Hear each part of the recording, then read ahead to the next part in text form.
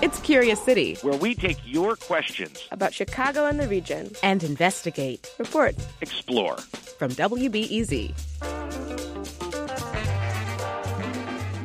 Hi, I'm Curious City contributor Char Daston, and as sometimes happens in Chicago, Pamela Monaco had an unexpected art encounter at her neighborhood post office in Lakeview. Well, it happened at Christmas time when many of us are waiting in long lines and looked up and noticed the mural and had time to really observe it. The mural she's talking about is huge. It covers the entire wall. And there was a lot to take in. A broad history of Chicago, with a farmer about to slaughter a cow, an industrial assembly line, and even a representation of the Great Chicago Fire. But what impressed Pamela most was the fact that the federal government had funded all this during the Great Depression. We can look back and see a time when money was scarce, and yet we felt that this was really important. This all got her curious about all the murals the federal government funded during the Great Depression in Chicago, and how many are still here. And recently, she noticed some of those murals in the news. That's because back in April, a few schools in Oak Park removed murals that only showed white people, after students of color complained they felt left out. Pamela cares a lot about preserving history, so this concerned her. Especially in schools, this is an opportunity to educate, to think about how has the school changed, how has the community changed, and how can educators use that piece of art to stimulate discussions about what would be representative of us today. This raises complicated questions about historical preservation, inclusivity, and what it means to be progressive today. So, to answer Pamela's question, we'll visit one of the schools in Oak Park and hear from students that fought to remove their mural. But first, let's go back in time to the Great Depression. 1929, and the overinflated stock market plunges into a Great Depression. In the 1930s, unemployment got as high as 24%. It means the interminable line outside factory gates, desperately hoping for a job that rarely comes. So the federal government intervened with several jobs programs, including some for artists. Murals in post offices were funded by the Treasury Department, and murals in schools and other public places were part of the Works Progress Administration, or WPA. They hired dozens of artists to paint murals in the Chicago area. It was a job. You worked 9 to 5 and you got a regular paycheck. That's Barbara Bernstein. She created the New Deal Art Registry, a guide to publicly funded Depression-era art. In Chicago, the headquarters was at 433 East Erie, and it was a big studio. And, every day you reported to work.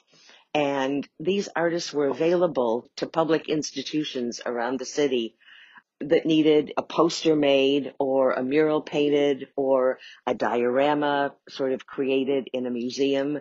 They did a lot of the backgrounds that are in the Field Museum. Many of the artists they hired were young and largely unknown.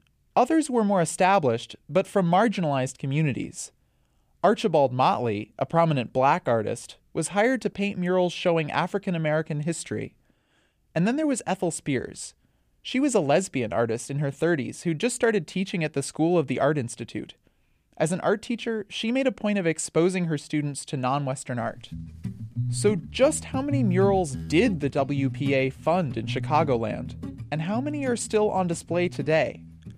One local expert thinks there were almost 500 commissioned in Chicago and the suburbs.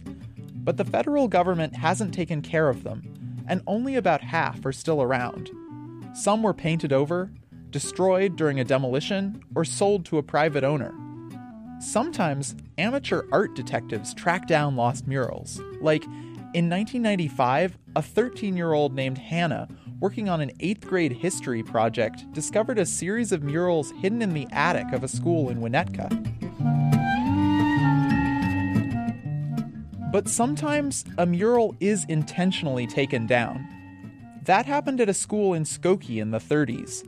The mural showed white, black, and Asian people embracing.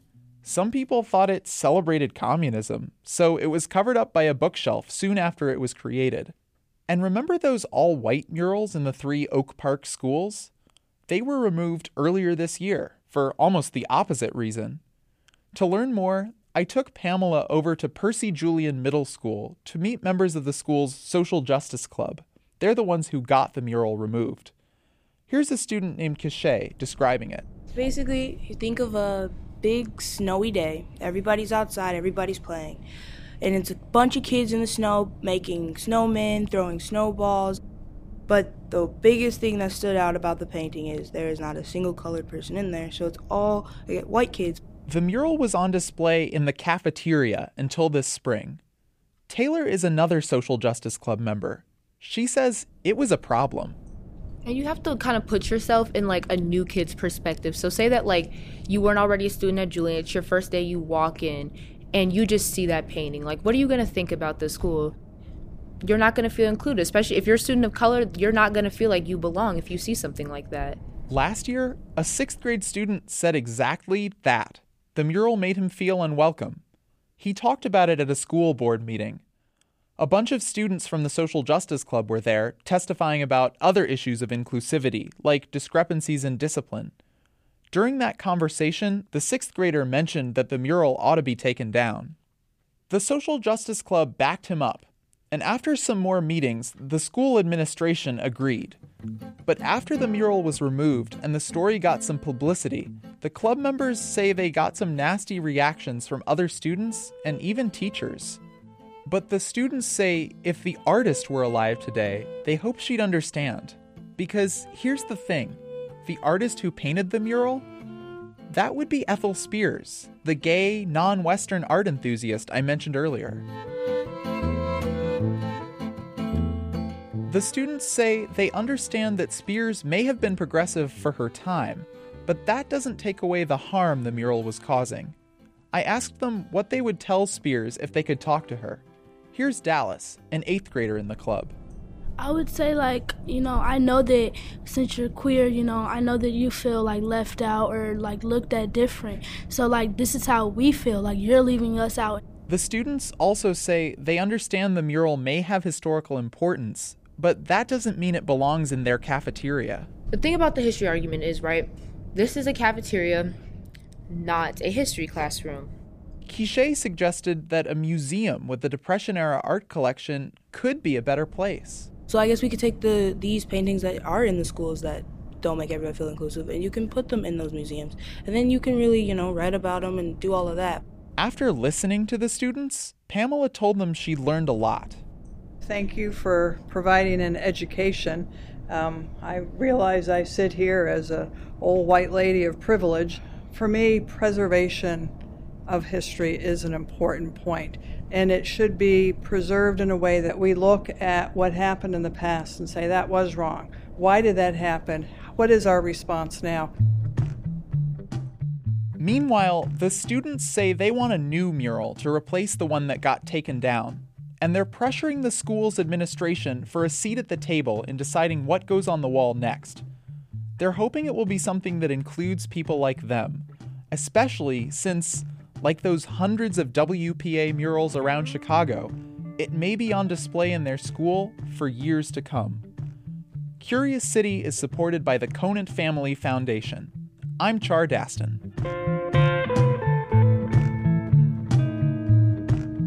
To see murals mentioned in this story and murals from the area that have been controversial over the years, visit us at wbez.org/curiouscity.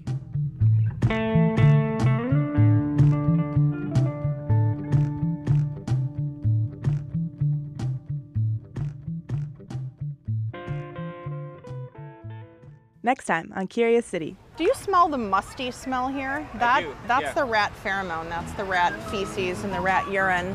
We go on a rodent safari to learn about rats in Chicago. How many do we have? Why so many? And why are they drawn to particular neighborhoods or blocks? Hint, they go where the food is. All the dumpster lids are open, and the trash handling area has a lot of spillage. I mean, it's really stinky. It smells pretty foul here. That's next time on WBEZ's Curious City.